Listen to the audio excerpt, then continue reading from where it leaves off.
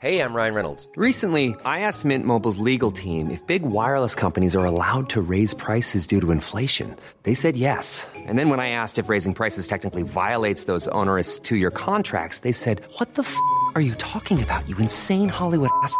So to recap, we're cutting the price of Mint Unlimited from $30 a month to just $15 a month. Give it a try at mintmobile.com/switch. $45 up front for 3 months plus taxes and fees. Promo rate for new customers for limited time. Unlimited more than 40 gigabytes per month. Slows full terms at mintmobile.com.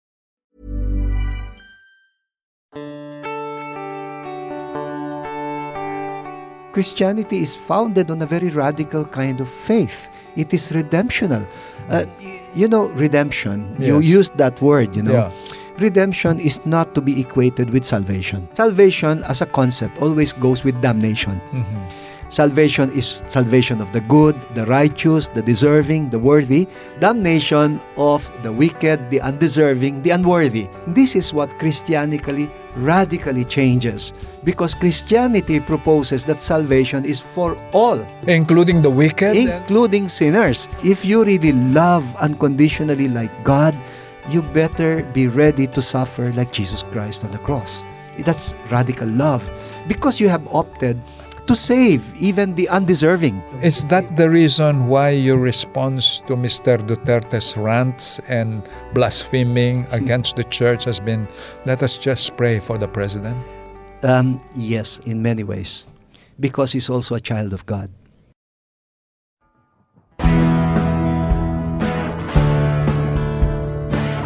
Conversations with Randy David explores the various aspects of culture, politics, religion, and everything else that makes us Filipino.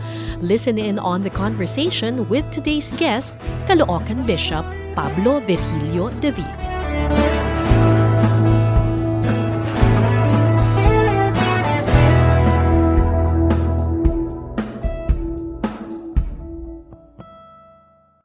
Higit isang linggo matapos ang pagkamatay, inihatid na sa kanyang huling hantungan si Kian de los Santos. Nagmarcha ang kanyang pamilya, kamag-anak, kaibigan at tiga-suporta patungong La Loma Public Cemetery kung saan inilibing si Kian de los Santos. Justice for Kian ang mensaheng ipiniabot nila. But this is also disturbing. Huh? And yet people like us who observe these things on a regular basis just feel so helpless at seeing that despite the brutality of these killings, people seem to have become accustomed to them, or excuse them, or justify them, or are no longer, they're numbed by this entire thing. Right, In fact, they place themselves in a situation where they easily accept the explanation that this is all for the good of the country. Yes, and it's for that reason that we consider ourselves as a miserable failure in the formation of consciences. When you say we... Mga spiritual leaders, the clergy. Because Why do you say that, Mambo? Because we don't really have a strong moral influence on the majority of our people anymore. Because we're not even able to reach the majority. And not all people come to church. Not all people are able to listen to the message of the Word of God. We are not really able to give the formation that people need, or But even don't you catechize. think that formation is a shared responsibility? It is also definitely, of the schools, of the families, of the mass media. No? Well, it's very consoling to hear that, because we really take responsibility for it. We're supposed to be spiritual and moral leaders. We're supposed to be educators of conscience. And when people, behave this way, we say, where did we go wrong? When you have a situation such as the one we have today, which seems to scandalize all of humanity outside of the Philippines, and yet you have the vast majority, and I say vast, meaning the 80% who tell the SWS or Pulse Asia that they approve and are satisfied with the general performance of the Duterte government. Even social scientists find that very difficult to explain. The Philippine National Police is now more than determined to do well in their operations against illegal drugs, with the positive results reflected in the latest survey of the Social Weather Station, or SWS, saying 8 out of 10 Filipinos are satisfied with the war on drugs of the PNP.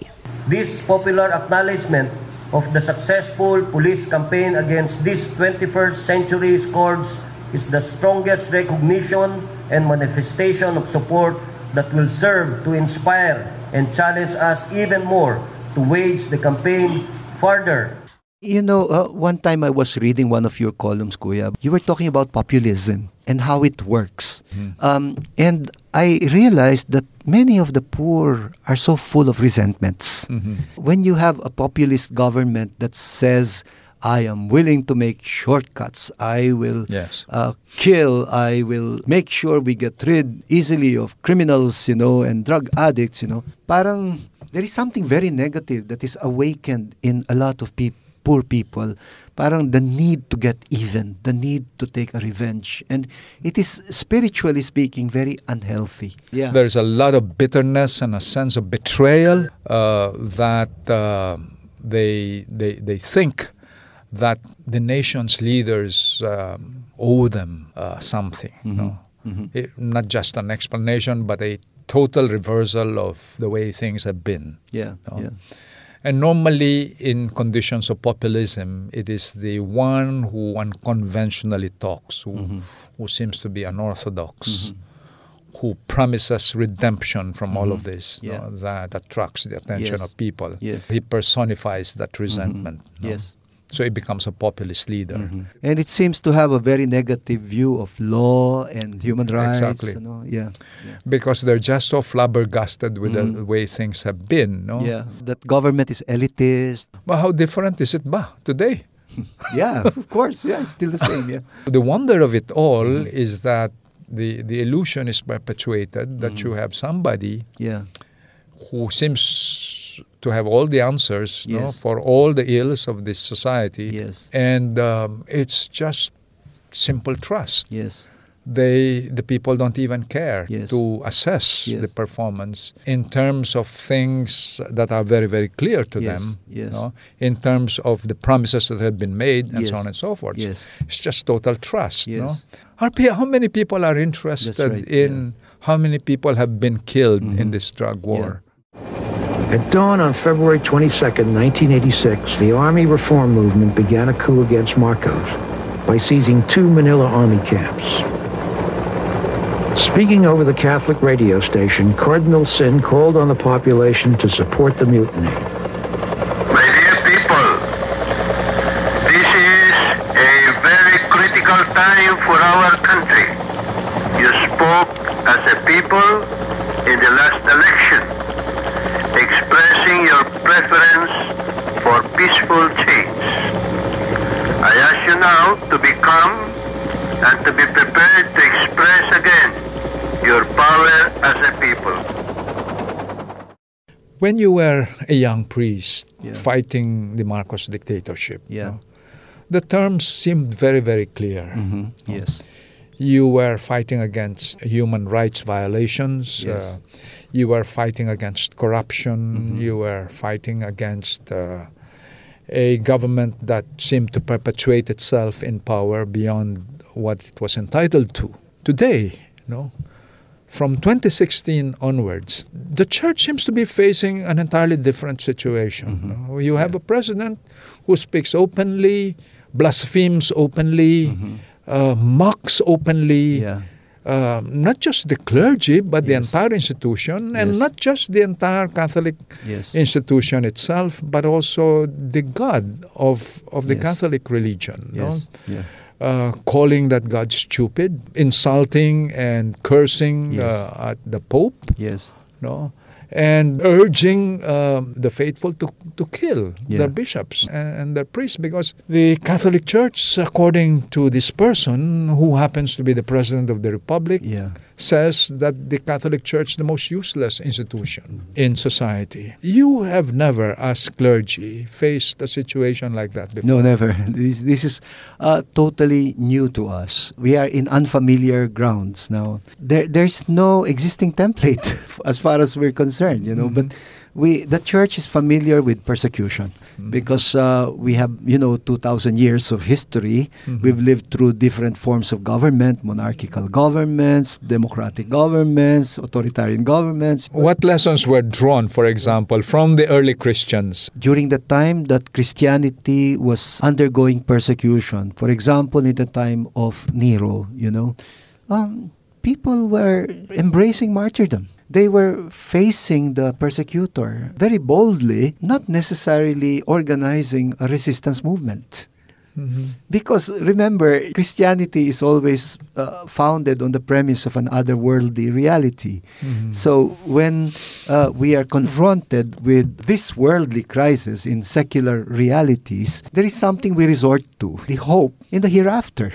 It sort of emboldens us to face people who consider us as their enemies. I remember one church father by the name of Tertullian who said, martyrdom is the seed of Christianity. So we are still here because of the kind of witnessing of our earlier martyrs. So for us, a time of persecution can also bring about a springtime for the church. On the one hand, of course, we always would like to have a kind of government that is supportive of our agenda, but it cannot always be like that. That's true. When you have governments that are very supportive of the church, the normal tendency is for the church to be politically influential. And that's not always to the advantage of the church. Yes. It is then that the church also deteriorates. Then see. It is then that the church also gets involved in power play, And then because we have political influence, then economically things are also better off for us, But when you have a situation like Vietnam, for example, where the church was persecuted, many believers were jailed, you'd be surprised. The faith becomes more ardent. I don't know if you've ever visited the Catholic churches in Vietnam. The churches are full. Is that so? Yes. One time, I was talking to a priest and I was asking him, what percentage of Catholics in Vietnam attend Mass? And he said, what do you mean? I said, like, how many people? He said, well, of course, when they're sick, they don't come to Mass. I said, I don't mean that. I said, I mean, in general, like, would you say about 50%? He says, no, all of them. You mean 100%? As in? Yeah. He said, why would you be a Catholic and not come to church? Why would you be Catholic and not come to church? Yeah, I was surprised by that, Well, because they are a marginalized church, because they are a persecuted church, because they are a minority church. In places where the church is minority, marginalized, persecuted, it's like the faith becomes more ardent. Do you believe that in places like the Philippines where the church has enjoyed a majority position, a majority religion. Yes, the church has a tendency to be complacent. Therefore, a situation where you have the President of the Republic openly attacking the church might, in a sense, be good institutionally? Ironically, yes, because not institutionally, but spiritually. Praise God. Pero yung God ko, yung God ng mga obispo, sabay-sabay sila mga gago. Your God is stupid. Mine has a lot of common sense. That's what I told the bishop. Pero itong mga obispo ninyo, patayin ninyo, walang silbi yung mga gagong yan. What they do is criticize. What does it do to the church? Does it have a cleansing effect? It does. It makes us go back to our sources. It makes us go back to our traditions, our scriptures, our history, and our rootedness in Jesus Christ, who is a martyr. He's the martyr par excellence. So it brings you back to the original foundations. Yes, because, Christianity is founded on a very radical kind of faith. It is redemptional. Redemption, you used that word, Yeah. Redemption is not to be equated with salvation. Salvation as a concept always goes with damnation. Salvation is salvation of the good, the righteous, the deserving, the worthy. Damnation of the wicked, the undeserving, the unworthy. And that's a universal idea in most religions. This is what Christianity radically changes, because Christianity proposes that salvation is for all. Including the wicked, including the wicked, including the worst, including sinners. To work for the salvation of the undeserving is what we call redemption. You have to pay the price. I'm Sandra, and I'm just the professional your small business was looking for. But you didn't hire me because you didn't use LinkedIn Jobs. LinkedIn has professionals you can't find anywhere else, including those who aren't actively looking for a new job, but might be open to the perfect role, like me. In a given month, over 70% of LinkedIn users don't visit other leading job sites. So if you're not looking on LinkedIn, you'll miss out on great candidates like Sandra. Start hiring professionals like a professional. Post your free job on linkedin.com/spoken today. There's never been a faster or easier way to start your weight loss journey than with PlushCare. PlushCare accepts most insurance plans and gives you online access to board-certified physicians who can prescribe FDA-approved weight loss medications like Wegovy and Zepbound for those who qualify. Take charge of your health and speak with a board-certified physician about a weight loss plan that's right for you. Get started today at plushcare.com/weightloss. That's plushcare.com/weightloss. plushcare.com/weightloss. With your own blood. Pagtubos. Ang tinutubos mo yung nakasangla, hindi ba? Hindi mo yan basta-basta mababawi. Pagbabayaran mo ng mahal. Mm-hmm. Kaya Christianity is founded on that idea of sacrifice. Radical love. If you really love unconditionally like God, you better be ready to suffer like Jesus Christ on the cross. That's radical love, because you have opted to save even the undeserving. And there is always a tendency for Christianity to slide back to the idea again of salvation, of the good, damnation of the bad. The oversimplification of the faith. Is that the reason why your response to Mr. Duterte's rants and blaspheming against the church has been, let us just pray for the president? Yes, in many ways. Because he's also a child of God. He's also a child of God? Yes. That is something people cannot accept, because Christianity is founded on the belief na walang likas na masamang tao. Mm-hmm. Pwedeng mapasama ang tao because of certain circumstances. Mm-hmm. We believe in the innate goodness of people, that people are creatures in God's image and likeness and are called to be all sons and daughters of God. So no one is undeserving of redemption? We never deserve redemption. We never work for our own redemption. Who redeems God? God does, because it is God's option to redeem. That is why incarnation is made possible. Because God has opted to save even the undeserving, then He has to pay the price with His own blood. With His own Son. That's it. That's the idea of redemption of Christianity. It's the most radical thing, also the most romantic thing. Because we are believers in unconditional love. And so we cannot be motivated by hatred of anybody at all. We never condemn persons. We can condemn structures. We call them, social sin. Mm-hmm. Because sin is not just personal, it can become institutionalized. Yes. Like when we become complacent about a very unequal society where the majority are not able to enjoy the goods and services of society. Occasions like this are occasions for us to go back to the radicality of Christianity. That's not the way other people perceive the situation today, because when you have the president, the highest official of the land, speaking and insulting and not just criticizing, but really attacking and wishing the death of the clergy. Yes. That is such a profound attack on the institution that people are surprised that the clergy has not taken any steps to defend itself. Mm-hmm. Yeah. Maybe self-defense is not the best move in such circumstances. And yet you don't hesitate to defend the victims of EJ case. Yes. And to protect them. Even to take the risk, Even to take the to risk risk. our lives for defending the vulnerable ones in society. But when the attack is directed against us, parang we do not feel the compulsion to defend ourselves, or even defend God, because God does not need to be defended. What about the doctrines of the church? Well, Are they not worth defending? Of course, we defend the doctrine of the church. We give our explanation to our people, And do you think that you are doing enough of that defense of the doctrine in order to make a difference? We try, but like I said, our scope of influence is very limited because our forum is also very limited.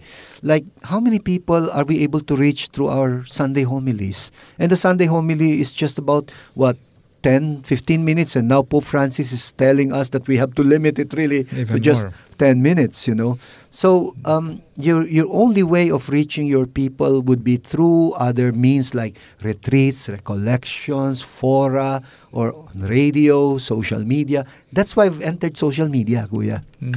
That's why I publish my see. homilies in the social media, my stories in the social media. It's a totally new platform that most bishops and priests are not familiar with. But the people are there, especially the young people. Kasi it's important for us in the church to reach young people. Like, our churches are full, but the majority of the people who come to church are either old or very young. So we're trying to understand what it is that young people are looking for now. And that the message of the church, that timeless message, Yeah. can actually Yeah. be communicated Yes. to young people. About 2 weeks ago, we sponsored a mental health forum without catering mainly to the church-going people. In fact, some of the parishioners were feeling resentful or uneasy that they were not invited. We communicated the invitation through the social media. And anyone who was interested in this mental health mission was welcome. What Especially people who felt that they were suffering from depression, addiction, substance abuse. In the morning, we invited a group of psychiatrists to give down-to-earth lectures. And then an open forum that lasted for more than an hour because they had a lot of questions. We were expecting only around 50 participants. More than 500 registered. Is that so? Yes. And the kind of questions they were asking were These are very not, revealing of... These are not regular church-going people. Young people, by the way. What kind of problems come my out in goodness. this? We found out that 50 to 70% of those who participated, they were suffering from either moderate to severe depression. Maybe they're going through a very stressful kind of life. Some of them may have gone through trauma. Others are probably in depressing family situations, going through crisis that would lead them to almost to become suicidal. And the heartbreaking thing is there are still Catholics who think that because the old catechism is suicide is a mortal sin. Yes. And if you commit suicide, you don't deserve to be blessed, or you cannot be brought to church. The priest will not celebrate Mass for you. No more. We don't think that way anymore. That has changed in the Catechism of the Catholic Church.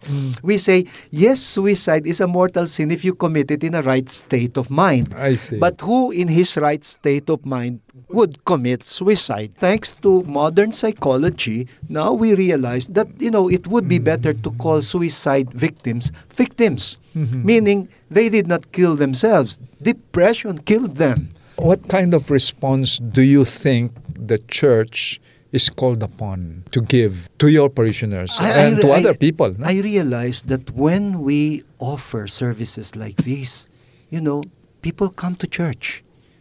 So I said, here is one of the best ways to reach out to the young people. We don't say, you come to church, attend Mass. No, it's the church going to them. What is it about going to church that would have a positive effect on people suffering from such conditions?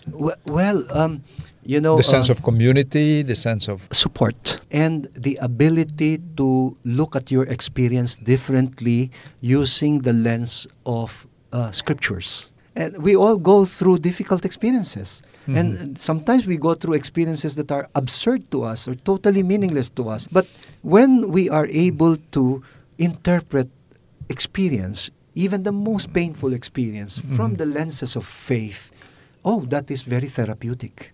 We just had our retreat in the Catholic Bishops' Conference of the Philippines.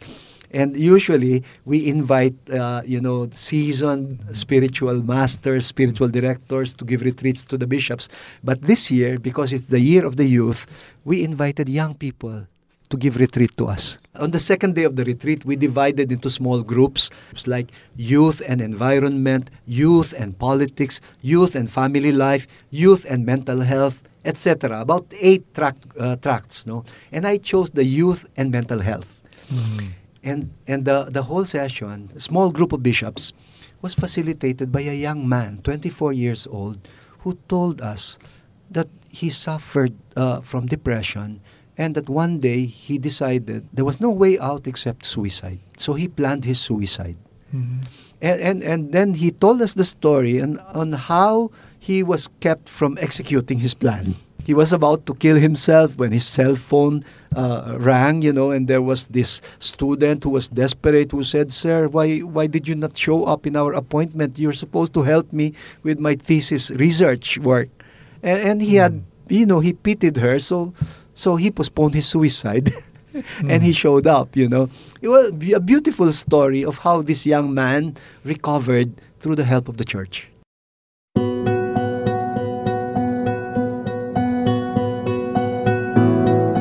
Because there were people there for him. So support groups, people who would listen to him, people who would help him, come to terms with what he was struggling with. Now, I think if we become a more responsive church, then I think we will get young people. It doesn't have to be always talking about God or giving a sermon to them. It's like to be present with them, to walk with them. And Pope Francis is the one who is insistent on this kind of approach to young people. Don't wait for them to come to church. Let the church go out to them. But it seems to me, Ambo, that you've been a priest for 36 years, and I noticed that you have not lost even an ounce of your passion because of your capacity to reinterpret the meaning of what it is to be a servant of Christ. That capacity is fueled a lot by a lot of the discipline of prayer and discernment. I always start my day with what I call coffee with Jesus. I wake up very early in the morning. I shower and then make myself a cup of coffee and then bring my cup of coffee to the chapel. And then one-on-one with Jesus, I pray my breviary, I read the gospel reading for the day to reflect on it. And then after all that, I close the books, I close the prayer book and then just meditate. And usually it would take anywhere between an hour and a half and 2 hours. I cannot do without that. And after that, it's like I could face anything. I have enough spiritual energy in me. It's what keeps me going. But of course, we are also inspired by the leadership of Pope Francis. He's a phenomenal church leader. And his perspective is not always from the perspective of orthodoxy, but the perspective of mercy. And his vocabulary is redemption. Not salvation, but redemption. Meaning, God intends to save not just the good. Wala namang ka-challenge kung ililigtas mo, yung mababait na, di ba? Salvation, the work of redemption in the church is real. Mas malaki ang challenge doon sa pasaway. Mas malaki ang challenge doon sa those who don't toe the line, those who don't follow the regular norms, Yeah, I know whom you mean. Bishop Pablo Virgilio David, whom I'm very proud to call as my younger brother, Ambo. Thank you very much for coming to my podcast. Maraming salamat, Kuya.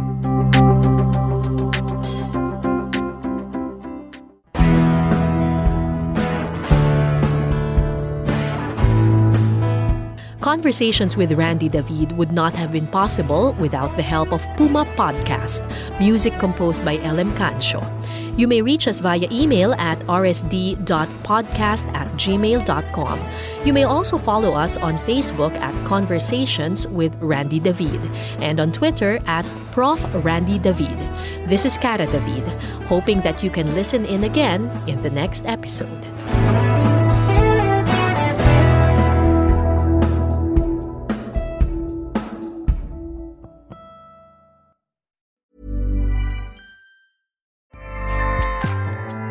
Acast powers the world's best podcasts. Here's a show that we recommend.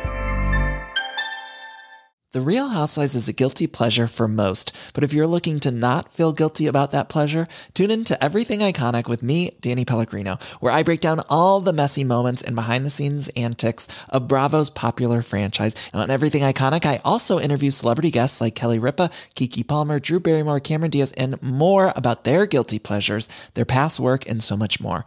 So if you're pop culture obsessed and find yourself watching way too much reality TV like me, tune in to Everything Iconic with Danny Pellegrino, wherever you listen to podcasts. Acast helps creators launch, grow, and monetize their podcasts everywhere.